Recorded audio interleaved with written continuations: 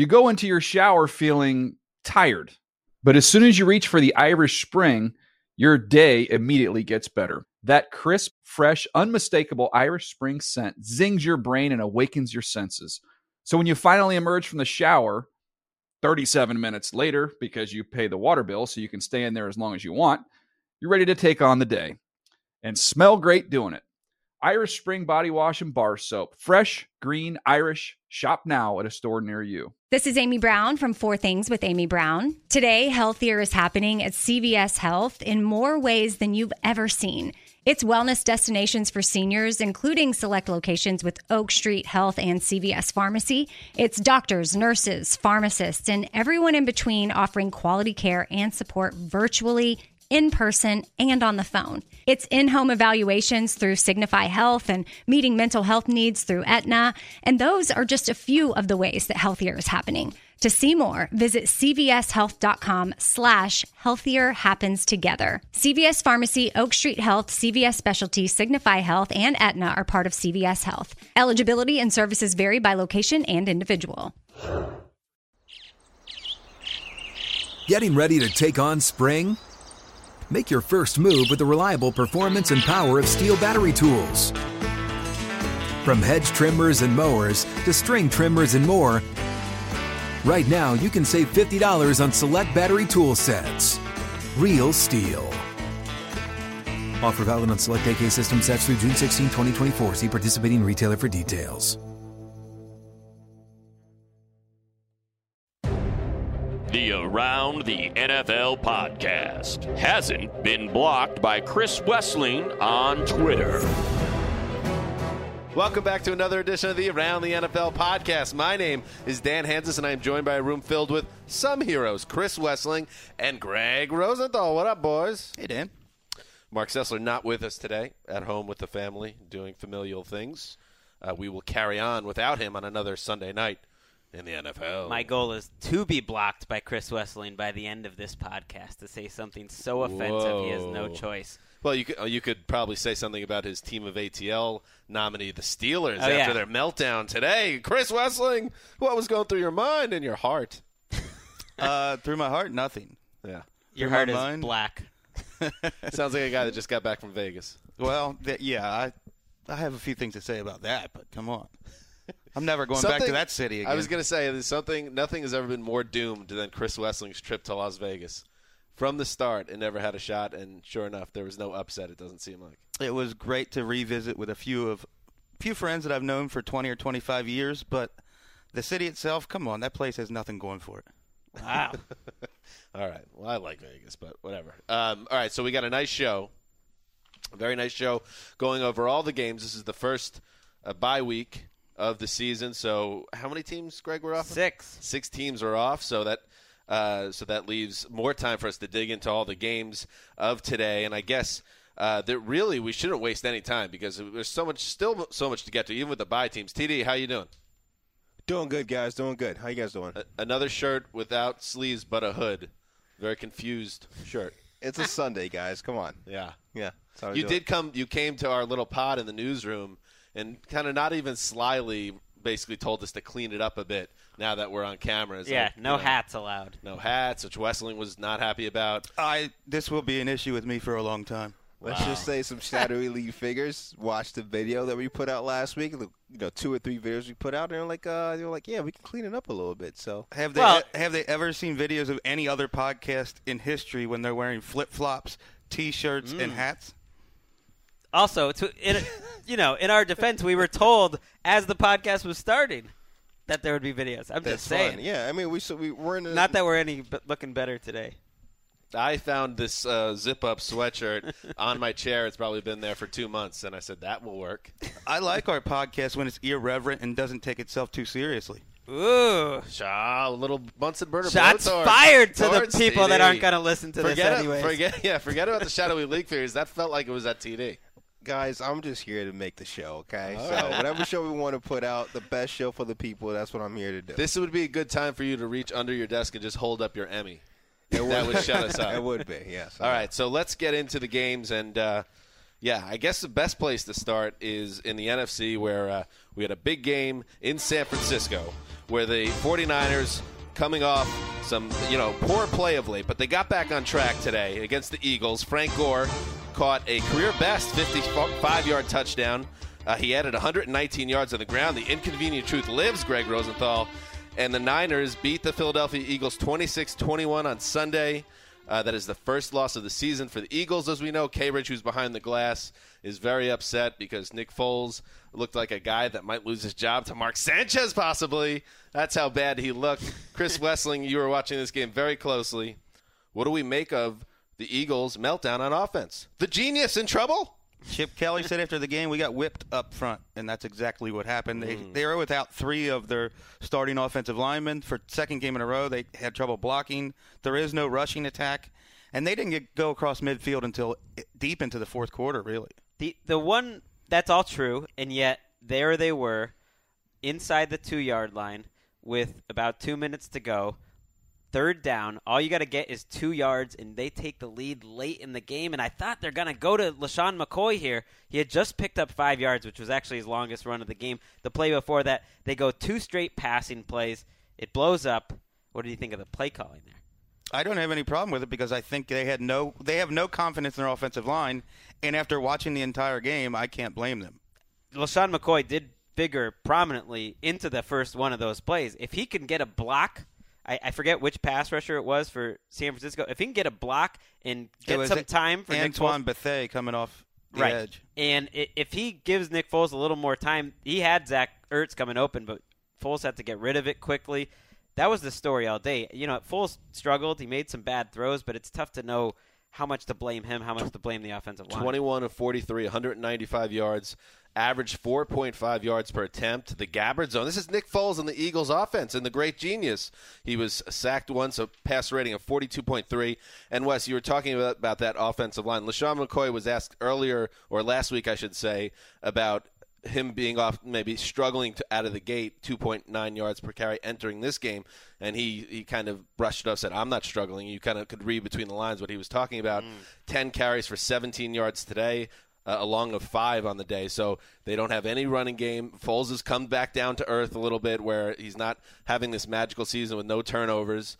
And, the offense just isn't the same as last year right now. They're certainly not getting anything from Riley Cooper, who dropped the potential game-winning touchdown and is averaging 10 yards less per catch than last year. Why did they give Riley Cooper a long-term contract? That one boggled my mind at the time. It boggles it even more. He has stunk this year.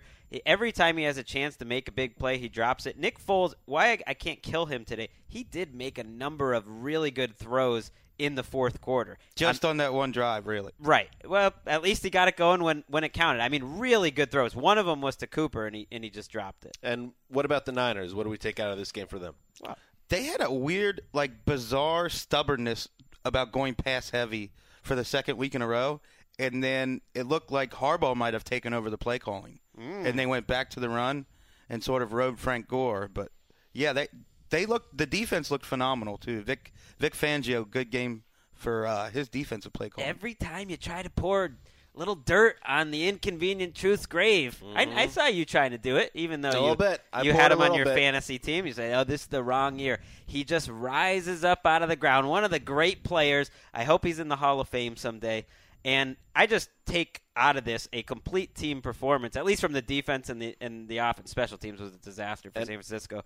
I mean, they needed this win badly. This is a team we're used to seeing in the playoffs. They had to get to 2-2 and win this game. And all the people on Twitter that were tweeting at me about Chip Kelly's various coaching errors today, I just bring them on. There's no level where I'll hit and I'll be like, you're right. The genius, has taken too much abuse. And I noticed TD not using the genius sound drop today, probably because he didn't earn it. I think we could just have that as a weekly running column. Have Dan Hanzus go full heel. Things that Chip Kelly did stupidly this week by Dan Hanzus. I like that. All right, moving on.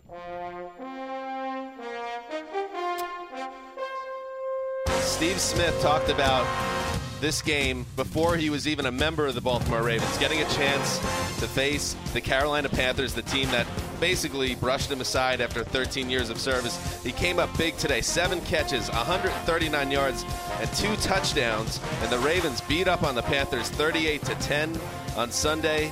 Carolina has been wiped out 2 straight weeks with Cam Newton ending the game on the bench with Derek Anderson in mop-up time. I ask you, gentlemen, is it time for us to get worried about the 2013 team of ATL, the Carolina Panthers? Absolutely. I mean, this defense just had 2 performances that we never saw last year. Now, they were without Thomas Davis today, and he's going to come back. But Greg Hardy's not coming back. When you have Justin Forsett running through the middle of your defense, and they couldn't tackle, they weren't swarming to the ball like they normally would. Forsett's bouncing off people. The Ravens' offensive line, which is much better this year, pushed Carolina around all day. We know the secondary in Carolina is not that good. They had no pressure on the passer. They had to start blitzing to create some pressure, and Joe Flacco played very well today against the blitz and made some big plays. The Panthers are beat up. Their backfield is a mess. Defensive line has some problems, and they have a grueling schedule the next 5 or 6 weeks. I just couldn't believe what I was watching because Flacco could just sit back there and survey the field. He hit a big play to Torrey Smith. That's what the Ravens haven't been doing this year. He hit a big play to Kamar Aiken, I believe. Ow! And then, of course, Steve Smith. You got to love Steve Smith. Just delivering the goods. Like, when everyone's watching, Steve Smith always delivers the goods. It's awesome. I don't have an NFL team, but I have an NFL player. My favorite player of all time. Yeah, Steve Smith. And you know what? You see that enthusiasm on Twitter when we'll be working on a Sunday, and you'll just see these sounds from Wes's pod area, and then tweets firing out, just all pro Steve Smith. This is the guy, and it makes me think of a young Wes, like a 24-year-old Wes with all these ideals, hair, and he loved the Bengals. And I wonder what that guy was like when he had hope in his own team. Well, that's the reason why my heart is black. I feel bad for covering this, assigning this game to myself. You should have been watching this because when Steve Smith someday, I think he has a chance to get into Canton. Put him in, especially if he Rosenthal, a lot of Canton talk on Sunday night. Especially if he has a good couple of years in Baltimore now. This is going to be one of those games you remember. The first game against Carolina. Look, his long touchdown pass was fluky. It was on a tip. But he had a lot of other really great, tough catches throughout the rest of the game. No drops. It was great. What does it say about the Panthers coaching staff? They couldn't use this guy deep last year. Right. 135 players had more plays of 20 yards last year than Steve Smith. Julio Jones is the only player this year with more plays of 20 yards. And 2 points on the quarterback play. Joe Flacco definitely deserves a lot of credit playing without Dennis Pitta. He completed 22 of 31 passes for 327 yards and 3 touchdowns, 137.4 passer rating. And Cam Newton, we should point out, 2 rushes for 7 yards. So he's not running. He's not healthy, maybe? No, he's not running well at all. When he got outside the pocket, the burst was gone. There was one play where he ran out of bounds, I believe, for a 7-yard loss instead of trying to really run up the field. You knew it wasn't Cam Newton. But I got to say, he played really well in this game. He made a lot of good third-down throws. All of the problems in Carolina were offensive line. There's no running game. At one point, D'Angelo Williams got hurt. They're running Taron Poole and Darren Reeves are their 2 running backs. What is it, Torin Poole, I believe? I don't know. I think I worked at Fridays with him, too. That's what I'm saying. He ate breadsticks in the back all the time. Newton's making plays, but the offensive line got killed by Suggs and Doomerville, and the defense was bad. Newton is the least of their problems. The Detroit Lions came to the Meadowlands on Sunday with Calvin Johnson in the lineup, but he wasn't really there. Calvin Johnson has a bad ankle. He isn't playing close to 100%. Didn't matter, though, because Matthew Stafford stepped up, delivered a big game, threw for almost 300 yards and 2 touchdowns, no turnovers, added a rushing touchdown as well. And my New York Jets, my sweet New York Jets, continue to struggle. A 24-17 loss on Sunday. Geno Smith had 2 more turnovers, was getting booed by the MetLife Stadium crowd, and things are not looking good for the Jets, who suddenly have lost 3 in a row. Gentlemen, I know that we have all been pro-Geno to start the season. Is it time to start worrying about him at this point? What I wondered was, I didn't see the game, but when I look at the box score, he didn't look like he played any worse than Aaron Rodgers did last week. Maybe this is a lot more about the Lions' defense.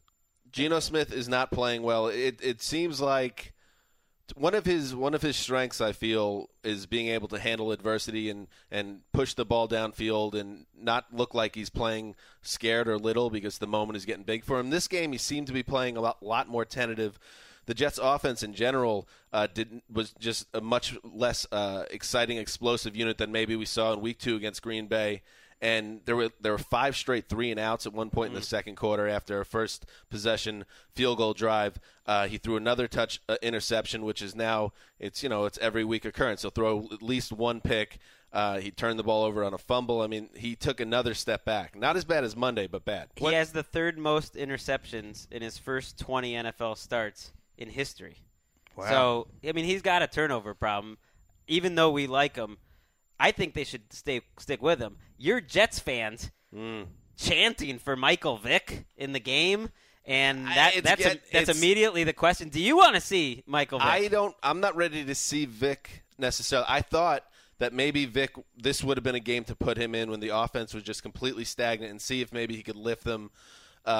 I know that invites a controversy, but I thought maybe this was a game because this was such an important game for the Jets. With a really tough schedule ahead, they could not lose a second straight home game in 6 days. Oof. Now all bets are off, and if you're a Jets fan, you really have to worry that your team's going to be 1-6 or 2-7 in a month. And one thing, Marty Mornhinweg, to me, the offensive coordinator, keeps on finding himself on the radar for all the wrong reasons. This time, the Jets had a long first possession drive. They used Chris Ivory 9 times, 9 carries for 51 yards. The drive stalled in the end zone, in the red zone, and they got a field goal. And then they benched him for the next 2 series, and that was during the 5 straight 3-and-outs. They seem to be so hung up on getting a mix of pass and run that they're missing the big point, which is Chris Ivory is a player, and Geno Smith is lost. Chris Johnson, who only had 6 carries today, had a long touchdown run to get him back in the game, but it's not even a question anymore. Ivory is the number 1 guy here. Let's talk about the better team in this game. Yeah, let's do that. The Lions, team of ATL material. Wow. How quickly you turned, by the way. You loved the Jets a couple of weeks ago. Hey, but I predicted the Lions to go to the playoffs, and they look like a playoff team to me. Well, this very impressive win, by the way, because you win on the road, and you win without Calvin Johnson, essentially, and no semblance of a running game. A very impressive win. Whether the Jets are a good team or not, this is a nice win. Well, what impresses me is they're not putting up crooked numbers like they did in the Scott Linehan era in terms of yards, in terms of points, but they're winning. They're not making the big boneheaded mistakes. What's a crooked number? Yeah, like 37 points or 375 yards. You don't know they all turn from except baseball. 1 and 0? Well, 7, 8. Look, it's a phrase. It's a baseball term. Dan knew what I was. I knew it. I knew what I was locked going. in on it. They're winning different kinds of ways. They're not shooting themselves in the foot. Their defense has to be one of the best in the league so far. Yeah, and one more point on Geno Smith, who dropped an F-bomb on a fan in the crowd, followed by Sheldon Richardson explaining that nobody should be doing that unless you procreate, and then the child you make with another human goes on to play in the NFL. Then you could criticize a player. It was one of the stupidest points anyone has ever made. It's a very long-term plan, too. Right, yeah. That's not going to help the Jets for 25 years or so. Maybe he's a genius. Maybe that was his intention. You can't say anything for at least 25 years. If we see an entire, Jets team full of great stars, all with the same birthday, you know what I mean? 25 years from now, we could chart it back to Mr. Richardson. Jets football. It's fun. J.J. Watt had an 80-yard pick six and was in E.J. Manuel's face all day. A true terror as the Texans improved to 3-1 with a 23-17 win over the Buffalo Bills on Sunday. E.J. Manuel, 225 yards passing, had 2 touchdowns and two interceptions.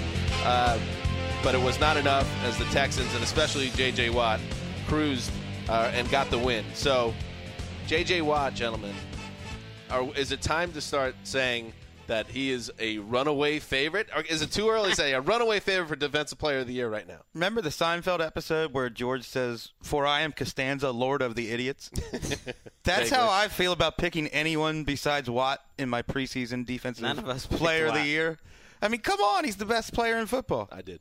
He's the best week-to-week defensive player of my lifetime when I'm really been locked into watching football as my job and everything. That's about the last 12 years or whatever. I mean, Darrelle Revis was just as dominant, but it's different when you're a cornerback just shutting people down. Watt, week after week. He's relentless.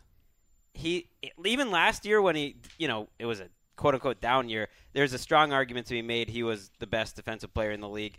You have to talk about him now is he the best football player right now? I think he is. Like, is he better than any quarterback is better at what they do? Because there's no quarterback that's quite as dominant right now as J.J. Watt is. He had 9 QB hits in this game. That's a crooked number, Chris Wesseling. I've never seen that, a 9 in that category. Usually we talk about the whole team gets a couple. Remember there's that stat, no QB hits, no sacks. Oh, yeah. We had a name for that. I forget. Was it Lyle? No, it was a Golston. Oh, Golston. When you have, that's an entire team. He had 9 on his own. Yeah, that's impressive. Maybe I'm underselling it when I introduce this to you guys. MVP candidate. Let's just let's mix things up. For the first 4 weeks, sure, he would be. Why not? Why can't you give it to defensive players? I mean, he's single-handedly. I mean, they've won 3 or 4 games with not much offense, not a lot of Arian Foster. Ryan Fitzpatrick led the Texans in rushing today with 14 yards. J.J. Watt is single-handedly carrying this team. The Bills dominated the first half of this game. It was 10-0. It could have been worse if they had an NFL-caliber starting quarterback, but they don't. E.J. Manuel is terrible. He's a problem. He's not getting better. They had that lead, and you just saw Fitzpatrick have one nice drive at the end of the first half, and that's all they need. The defense basically did the rest. Bills fans were loving E.J. Manuel after 2 games, and it was obvious that they were hiding the quarterback. They don't let him play like normal NFL quarterbacks because he can't. I don't think I've ever complained about a team throwing the ball too much because I always just figured that fans that complain, you got to run the ball, you got to bounce. Shut up. You get more yards throwing the ball even if you're bad at it. In the first half, shut up's not a nice thing to say.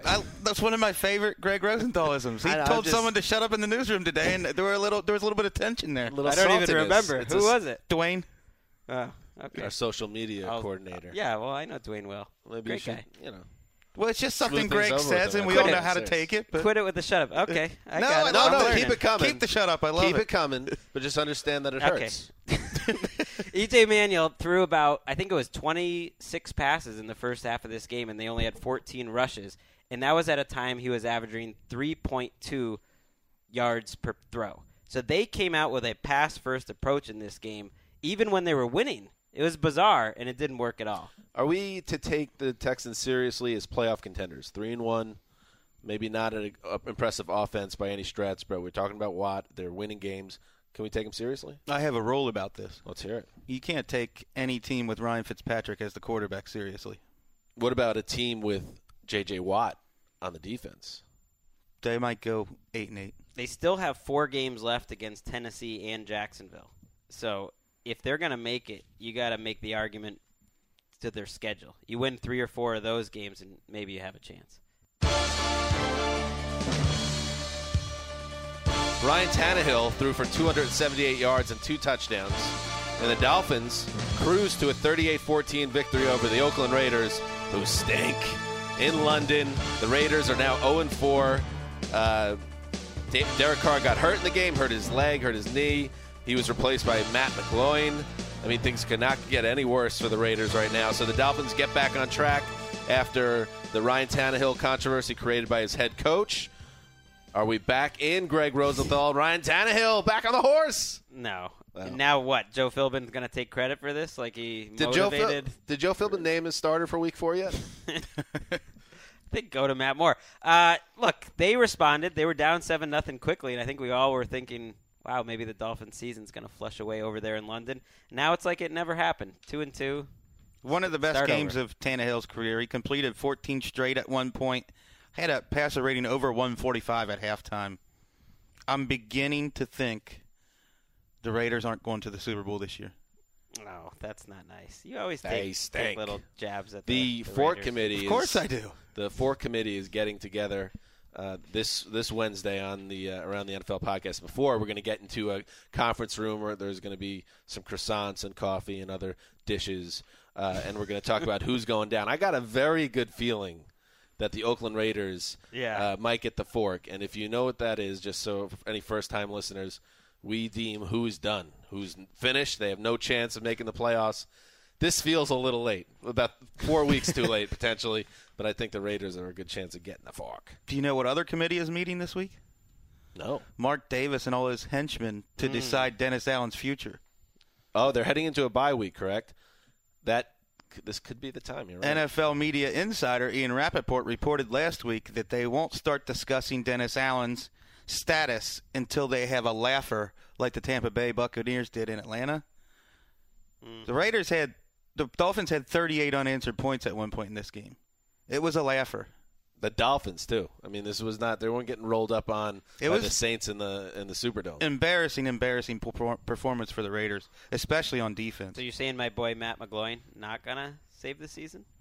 Matt McGloin came in on his second play. They snapped it over his head, went for a 50-yard touchdown to Cortland Finnegan, and then a couple of plays later he threw an interception. It was miserable all around. Circus music playing in the background in London. You, Greg, you mentioned you were worried about, or there was a possibility that the Dolphin season would flush down the toilet in London. Did you know that the toilet flushes in the opposite direction? No, the loo. The loo. In Australia, I think, but I don't know about England. I don't think got so. nothing here. I don't think so. I got nothing. I'm sure one of our listeners can alert me if it flushes the right direction. What makes our direction right? I'm an expert on Japanese toilets. America. They're the Japanese toilets or something else. Asian toilets are the best, by far. I don't know if you ever saw that Simpsons. I like that, jumping in there. That Simpsons episode where like the toilet, talks to Homer and makes a dinner reservation for him. Like it's pretty much like that. Nice that and heated. Terrifying. I don't really want my toilet talking to me. Let's the keep light. it simple. The light turns off when you close the thing. I mean, I want privacy in there. I don't want some robot telling me what to do. All right. Yeah, the toilet technology in Western civilization, poor. Yeah, it is something that has they're not advanced they're in like crushing 20 us. years. They're crushing us. All right. It only has one job. Yeah, some things are meant to be kept simple. The Pittsburgh Steelers jumped out to a nice lead, or fell behind and then got ahead of the Tampa Bay Buccaneers, I should say. Had a 7-point lead in the fourth quarter, and then it all fell apart. Mike Glennon takes the Bucs down the field, hits Vincent Jackson for a 5-yard touchdown with 7 seconds to play. And the Buccaneers beat the Pittsburgh Steelers at Heinz Field 27-24. The Steelers committed 13 penalties for 125 yards in the game. They let a gimme get away in a team that was trailing 56-0 the week before. Chris Wessling, your Team of ATL nominee, just went up in flames. Explain this to me. They stink. I'm just kidding. What's up with that? I think this is the most bipolar team in the league. They don't know who they are. They kind of play like the Cowboys have been playing for the last 3 years. Oh, that's not a compliment. No, it's not at all. They can score on you. Doesn't sound like a team of ATL either. They came out in a fog. Big Ben got sacked twice on the opening drive. Tampa Bay got set up with a really short field. The receivers kept dropping passes. Big Ben was on point for most of the day and had a great game. The Steelers just dominated for 3.5 quarters and let the Buccaneers hang around, and they paid for it in the end. Wow. I can't believe you really hit on it with calling him bipolar, because the Browns game, week 1, awesome in the first half, terrible in the second. Then you had a total stinker in week 2 and a perfect game in week 3, and then you somehow lose to the Bucs. That's the biggest roller coaster in the league. That was the biggest upset of the year, I think. They could blow out any team in the league, I think, and could lose by blowout to any team in the league. That's a good question. Is that the biggest blowout? I mean, the biggest upset of the year? It I think it is. There hasn't been many. Considering what happened with the Bucs last Thursday night, I mean, I think it was a foregone conclusion. And I wonder, obviously, we all picked it a 0 pick for the Around the NFL team. We all took the Steelers. I'm curious what that national consensus was that they track all the people on NFL.com. I'm sure it was at least 98% or something Steelers. It had to be something absurd. But it didn't work out that way. Wes, by the way, do you want to use your Matthew Mulligan and get the Detroit Lions as a Team of ATL nominee at the Steelers' expense and send them packing? Oh, the way you phrased the question, what I want to do is keep both the Lions and the Steelers involved. That's what I want to do. You can't, though. Well, I don't believe there are rules in this game. Well, I have officially voted no to the Pittsburgh Steelers, so they cannot be a Team of ATL. All right. Well, that wasn't my doing, so you take credit for that. Come on, There's got to be rules, Wes. There's got to be structure to life. No, there do not have to be rules for Team of ATL. It's purely organic. I know you're a cowboy, Wes. You're a cowboy. You wear your cowboy hat. I'm with Wes. I don't think there needs to be any rules. You both are, but you don't understand the importance of structure. Well, if I had Sessler here with me, he would help me. It doesn't really matter because the Steelers aren't going to be the Team of ATL. You know, Mark should block him. I'll block him. I just did. I can't imagine. It's over. It's over. Wow, Wes is not taking this well. I was just trying to think of how I was going to respond. I need to get the Lions in there then. Yeah. All right, the Lions are now on the board, and that's a much better. All right, pick. I'll give up the Steelers, but if they start playing really well, I'm not going to be thrilled. You can root for them. You can do whatever you want. All right. And by the way, speaking of the stick a fork in them, we talked about we missed the opportunity. We forgot to do it. Stick a fork in the Bucks, and I guess maybe we should hold off now with Mike Glennon looking frisky. He's our quarterback. Well, we still want to do it. They had 64 yards at halftime today. You know what's interesting though? They're only one game out of first. That's a fact. That's a fact. They are not a good football team. NFC South, no winning team so far. I think you should be good at football, and they're not. That's good. Phillip Rivers is on fire, gentlemen. Threw for 377 yards and 3 touchdowns today, and the Chargers beat up on the winless Jacksonville Jaguars, a 33-14 win on Sunday in San Diego. In a game, really, they just took care of business is what they had to do. Blake Bortles made his first start, threw 2 interceptions, did throw a touchdown pass, but the Jaguars are 0-4, and the Chargers are rolling, gentlemen, and Phillip Rivers is too. Is any quarterback in the NFL playing better than Phillip Rivers right now? Andrew Luck.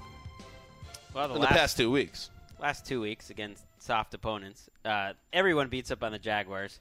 And the thing about the Jaguars secondary, when people are open, they were really open. I mean, that's what happens the last couple weeks. But that's not to take anything away from Rivers because he also made a number of really fantastic plays in this game when he was under pressure, evading pressure, just doing Phillip Rivers types of things. If the Jaguars were any more of a tomato can, Greg Rosenthal would line them up to challenge for his toaster. Well, not as their defense, yes. Well played. But now the offense is pretty interesting. Blake Bortles looked really good today. I know they only ended up with 14 points, but 29 to 37, 253, had a touchdown, had 2 late interceptions when they were trying to play catch-up, made a lot of really impressive plays. I mean, he has leapt off the screen more than any rookie quarterback. Certainly, well, I guess just a couple years ago they were looking pretty good. But his first Since game, 2012, right? Not that long ago. But he's looked really good the first couple times out. I don't think we can emphasize enough how bad the Jaguars are on defense, especially pass defense. Kirk Cousins and Luck had the best passer ratings of their careers against them. Rivers was over 130 today, one of the best games of his career. The Bucks gave up 56 points to the Falcons and have given up 33 fewer points than the Jaguars on the season. Wow. The thing about Rivers, why he is an MVP candidate this early, is he's not getting much help. Their running game stinks. 20 for 42 today from Brandon Oliver and Donald Brown. And the defense is okay, but the offensive line's not playing well. Rivers has been under pressure quite a bit, so he had to play really well in this game. And I look ahead at the schedule for the Chargers. They're 3-1 now. 3 straight wins. They really should have won that week 1 against the Cardinals. They did not, but 3-1. Home to the Jets, the reeling Jets next week. At the Raiders after that, and then home to the Chiefs. They could easily be going 6-1 heading into Denver for week 8, which is a Thursday night football game. So Chargers are in a good spot right now. Enjoy watching Keenan Allen this week when you fire that up in Game Rewind. Had a great game. Just tiptoes and nice catches. And one final point. Everyone blames the offensive line for Toby Gerhart's struggles. But sometimes it's 3rd and 1 or 4th and 1. And Toby Gerhart runs up into that line like the tiptoe burglar, to use Deion Sanders' old nickname for Sean Alexander. Hit tiptoe it. Burglar. Hit that run, Toby. Let's go. You're splitting carries with Denard Robinson. That's a bad sign. That's it. It's fair. We brought up Andrew Luck. So let's talk about Andrew Luck. The third-year quarterback threw 4 touchdown passes on Sunday, leading the Colts to a wipeout 41-17 win over the flailing Tennessee Titans, who have now lost 3 straight games. He did this with the help of Reggie Wayne, who still looks like Reggie Wayne. 7 catches for 119 yards and a touchdown. The Colts looking good against bad competition. Wes, you said it. Andrew Luck is an MVP frontrunner through 4 games. Greg, do you agree? Is he that level right now? Sure, why not? I mean, it's 4 games into the season. He's played 3 good games, I guess, right? I wouldn't put him at MVP level. He's been on fire ever since you called him out. I didn't call him out. I think there's a correlation. I think it's fair to point out that he goes in hot and cold streaks like other young quarterbacks. Like other quarterbacks. Right. All quarterbacks. No, like around the NFL writers. He has been streakier. Even Colts fans know he's not an unbelievably accurate quarterback, I wouldn't say. Well, he's the only quarterback in NFL history with back-to-back games of 350 yards, at least 4 touchdowns, 70% completions, and only 1 total interception. So he's been pretty accurate the last 2 weeks. Right, against the Titans and Jaguars. And the thing that saves this Colts team is that they're in that division. I'm not saying the Colts won't be a good team, but the fact they're in this division, and when you're 0-2, instead of having some tough Week 3 game and going to Green Bay or whatever, they get to play the Jaguars and the Titans back-to-back. Here's the really good thing. I watched this game closely today. If you're a Colts fan, you're really excited about, Luck lit a bad team up, but he also wasn't sacked once, and they need to protect him because without him, they would be the repeat of what happened after Peyton Manning got hurt. They would go right down the drain. On the other side, if you're curious, because I know I am. I want to know about the Charlie Whitehurst experience. I was going to say the clipboard. Jesus made an appearance, and he didn't kill the Titans. They didn't lose because of Charlie Whitehurst. He threw a touchdown pass. He actually had the Titans' longest run of the game, which should tell you something. He threw an interception. It wasn't his fault. So Whitehurst did what Whitehurst is going to do, and that's why he has a beautiful beachside vista view where it opens up. He's got all these acoustic guitars. I tweeted that's funny. I tweeted that I imagine he has all these acoustic guitars and can only play part of Glycerine. I don't think he has the ability to hang with it, just like in quarterbacking. He's just kind of chooses to stay in the middle. I don't know why I'm taking shots at Whitehurst right now. His team lost 41-17. It was one of the best games of his career. It was, right? Had to have been. Serious. Yeah. So, yeah, and the Titans, if you got excited after week 1, they've lost 3 straight. In every game this season, they've given up more and more points. I think the Fork Committee will be discussing the Titans. Wow. Early, but that's how can you fork a team that doesn't exist? Just be forking. They should trade for Tom Savage to be their quarterback. Dan hit on a good point, though. The offensive line for Indianapolis, I think a little bit better this year, don't we think? Yeah, I think they're getting a little healthier, too. And we should give Chuck Pagano a little credit because I feel like we're a little critical of Chuck, and maybe that's earned. I like the successful onside kick attempt after their first touchdown. Pat McAfee, who's annoying on NFL AM. Who's awesome on NFL AM. Shadowy league figures. A beautiful onside kick recovered, led to another touchdown. So good job by you, Chucky Pagano. Nobody beats up on patsies like Chuck Pagano. Chuck Strong. Teddy Bridgewater made his first start of the season. He passed for 317 yards, added a rushing touchdown, and the Minnesota Vikings beat up and held off the Atlanta Falcons 41-28 on Sunday. The Vikings tied a franchise record with 4 rushing touchdowns, including 3 from Matt Asiata and 1 more for Bridgewater. A nice win for the Vikings. And, gentlemen, I ask you, the Atlanta Falcons are kind of a hard team to figure out right now, but I guess the thing we do know is that their defense stinks. They're a great home team. This is 2 losses now away from home, but this is a bad loss. Teddy Bridgewater's first start, I mean, what did he look like to you? He looked great. I mean, he averaged his yards per attempt average. What is it if you go over 10, which is double the Gabbert zone? It's like the bizarro Gabbert zone. 10 yards per attempt. He looked comfortable. He pushed the ball downfield. He ran the ball well. He did everything you want except for finish the game. He hurt his ankle on his last carry of the game near the goal line. Came out, actually got carted, but it wasn't a serious cart situation. I think they gave him some x-rays. He came back on the field for the final minutes. He told NFL Media's Omar Ruiz after the game that he's going to play on Thursday against the Packers. A little bit of a bad break there that they have a short week to face one of the best teams in the NFC. But if you're the Vikings, you're thrilled by the way Teddy Bridgewater looked. Frankly, I was surprised that he looked this good. He looked ready and almost looked like a guy that should have been in there week 1. Remember the 1998 Vikings? Mm-hmm. Randy Moss's rookie year, Chris Carter, Randall Cunningham. That's who the Falcons made this team look like today. 558 yards for the Vikings. Wow. Matt Asiata and Jerick McKinnon. Yeah, he was amazing too. too. Jarius Wright came into this game with 37 yards. He had 8 catches for 132 yards in this game. He was beating up on Marcus Trufant. The one thing that annoys me, and I'm sure it annoys thousands upon thousands of fantasy owners of Cordell Patterson, they are not involving him in the run game. Had no rushes, had a couple catches in the game, but he doesn't have a big part. In fact, Jairus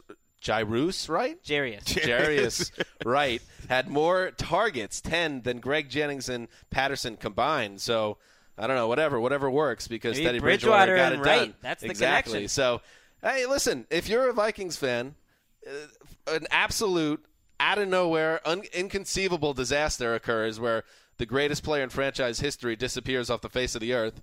And they're still alive, and they got excited people, and they're playing outdoors, and the sun's shining, and they got a rookie quarterback who could be the new face of the franchise. All is not lost in Minnesota. This is really impressive win, because so far it's been their defense that's been the better side.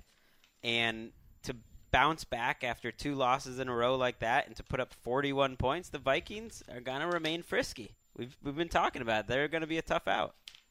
When I was riding back from Vegas, caught wind of a Sessler when I was listening to the podcast. Oh, yes, that's right. Forgot about that. Name to watch if the Vikings win this in the final seconds. Harrison Smith, safety.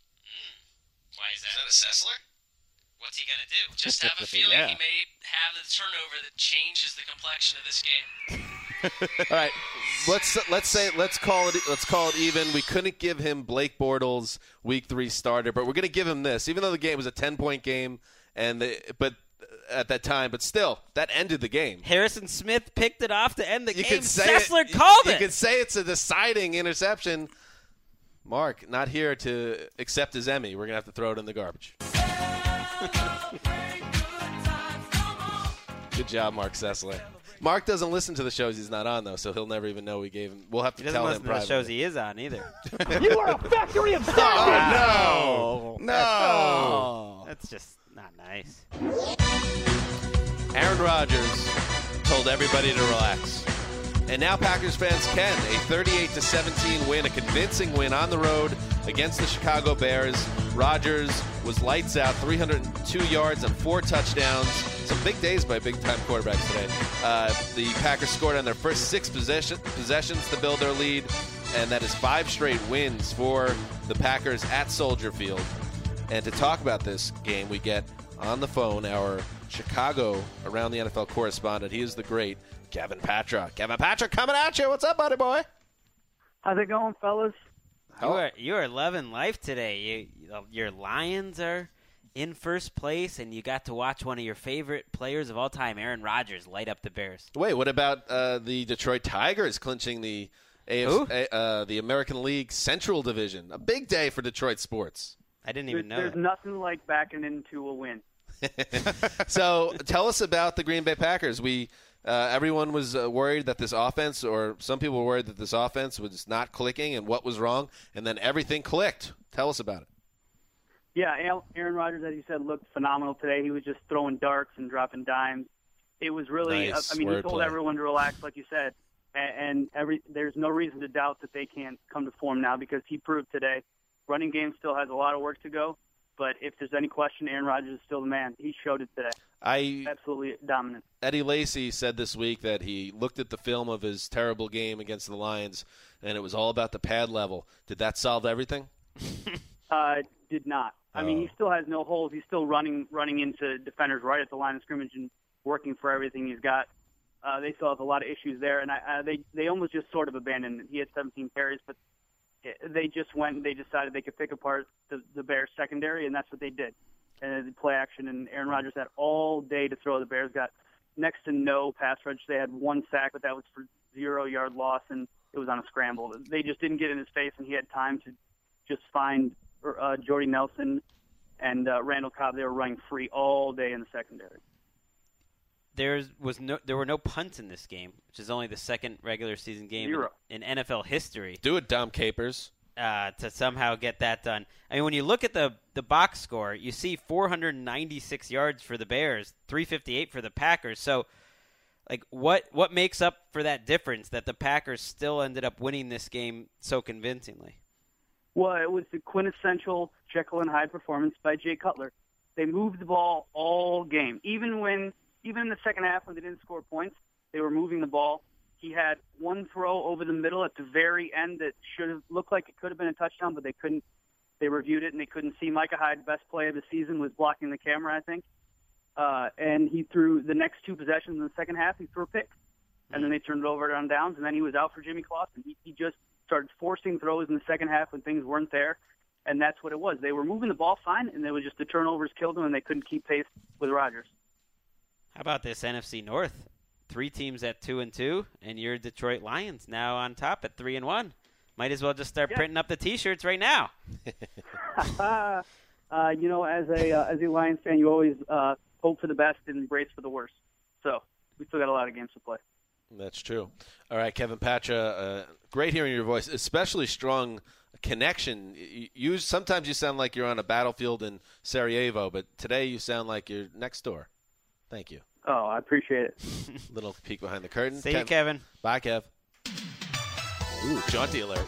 Which takes us to Sunday night in Big D, where the Dallas Cowboys welcome the New Orleans Saints to town.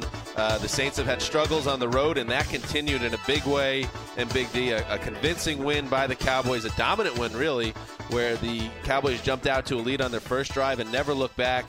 DeMarco Murray led the way with a monster game, well over 100 yards and multiple touchdowns. Tony Romo looks like Tony Romo again, moving well, throwing touchdowns, not making killer mistakes. Gentlemen, the Cowboys romped the Saints, and I know I know at least Mark picked the Saints to win a Super Bowl, but they're not going to win anything if they keep struggling on the road, and this was an ugly performance. Maybe they're just not that good. They haven't played like they're very good for a month. There hasn't been one good Saints game where you came away from the game saying, wow, those are the Saints I expected.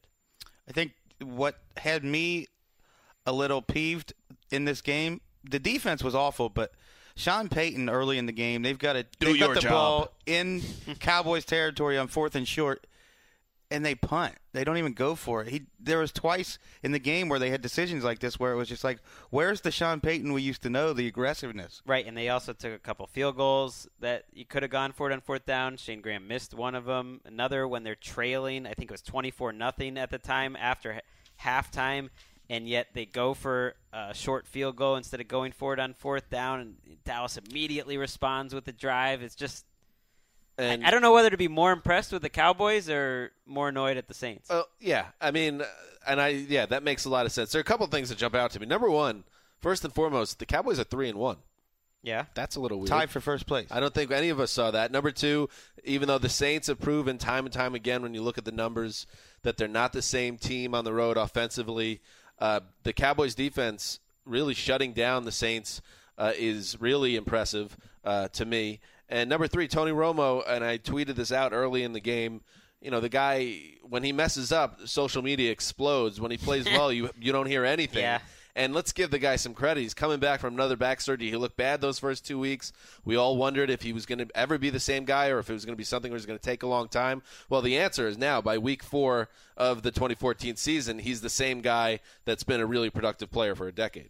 I give Wesleyan credit for telling me to calm down when I was quite critical of Tony Romo. Wes basically was the equivalent of your shut up. Yeah. I just said, shut up. I agreed with you. I agree with your analysis completely. He looked bad. He didn't look like he was fully recovered from back surgery, but I didn't think that meant he would be the same way all year. Well, one thing he's done the last couple of weeks is avoided pressure in the pocket, which is his trademark, really. And so that indicates a player, even if he doesn't have as much juice on his fastball, that's more important, that he's getting out of the way and he's feeling healthy enough to do that. And they have the most consistent running back in the league right now. They're a very controlled, efficient, smart offense right now, at least for a few games they've been. Yeah, it's exactly how we thought in the preseason. The Cowboys are winning with the defense and ground attack.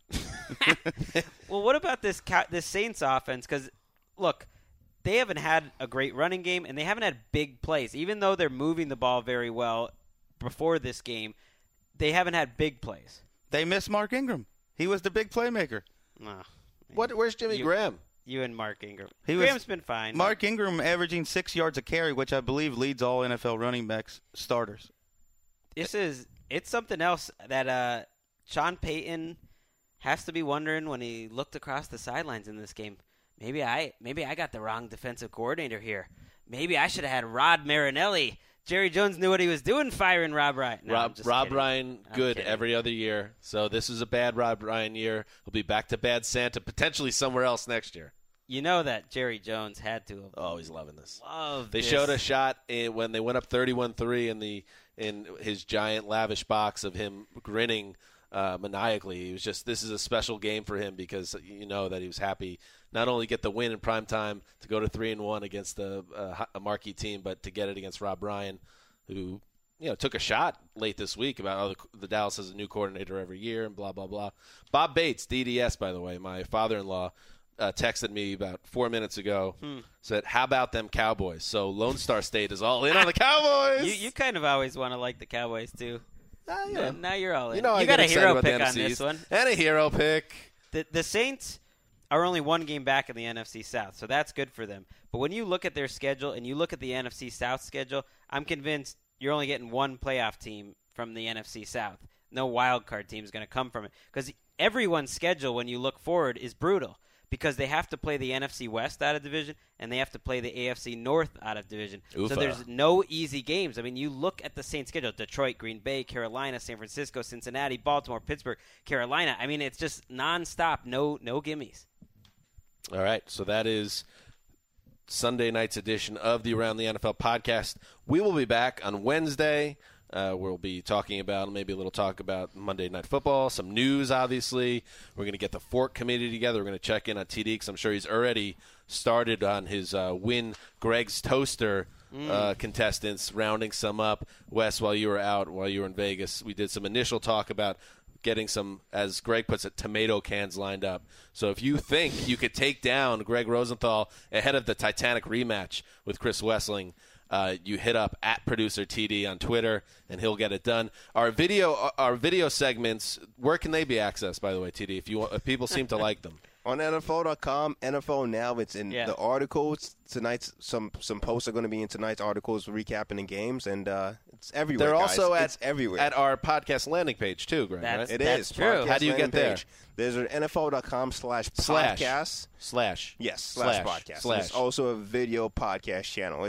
It's follow the guys on Twitter. You'll see it on there. And we want to thank everyone who's watched the videos so far and have quickly made them the most watched videos in the history you kidding me? of NFL.com. That's not true. That's not true. I like the sound might of it, be. though. It's up there. There's probably.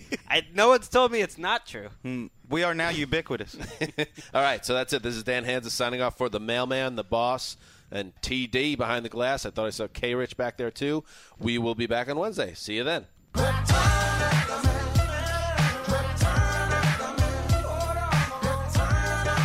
You go into your shower feeling tired, but as soon as you reach for the Irish Spring, your day immediately gets better. That crisp, fresh, unmistakable Irish Spring scent zings your brain and awakens your senses. So when you finally emerge from the shower, 37 minutes later, because you pay the water bill so you can stay in there as long as you want, you're ready to take on the day and smell great doing it. Irish Spring Body Wash and Bar Soap. Fresh, green, Irish. Shop now at a store near you. Getting ready to take on spring? Make your first move with the reliable performance and power of Steel battery tools. From hedge trimmers and mowers to string trimmers and more, right now you can save $50 on select battery tool sets. Real Steel. Offer valid on select AK system sets through June 16, 2024. See participating retailer for details. Whether you're a savvy spender maximizing your savings with cashback rewards, a thrifty rate watcher seeking the lowest interest, or a travel enthusiast looking for extraordinary perks, Kemba Financial Credit Union has a visa to complement your lifestyle and unique needs. Apply today at Kemba.org to unlock a limited time 2% cash back on purchases and pay 0% interest on balance transfers for an entire year with a new visa from Kemba. You deserve a card that works for you. Restrictions apply. Offer ends June 30th, 2024.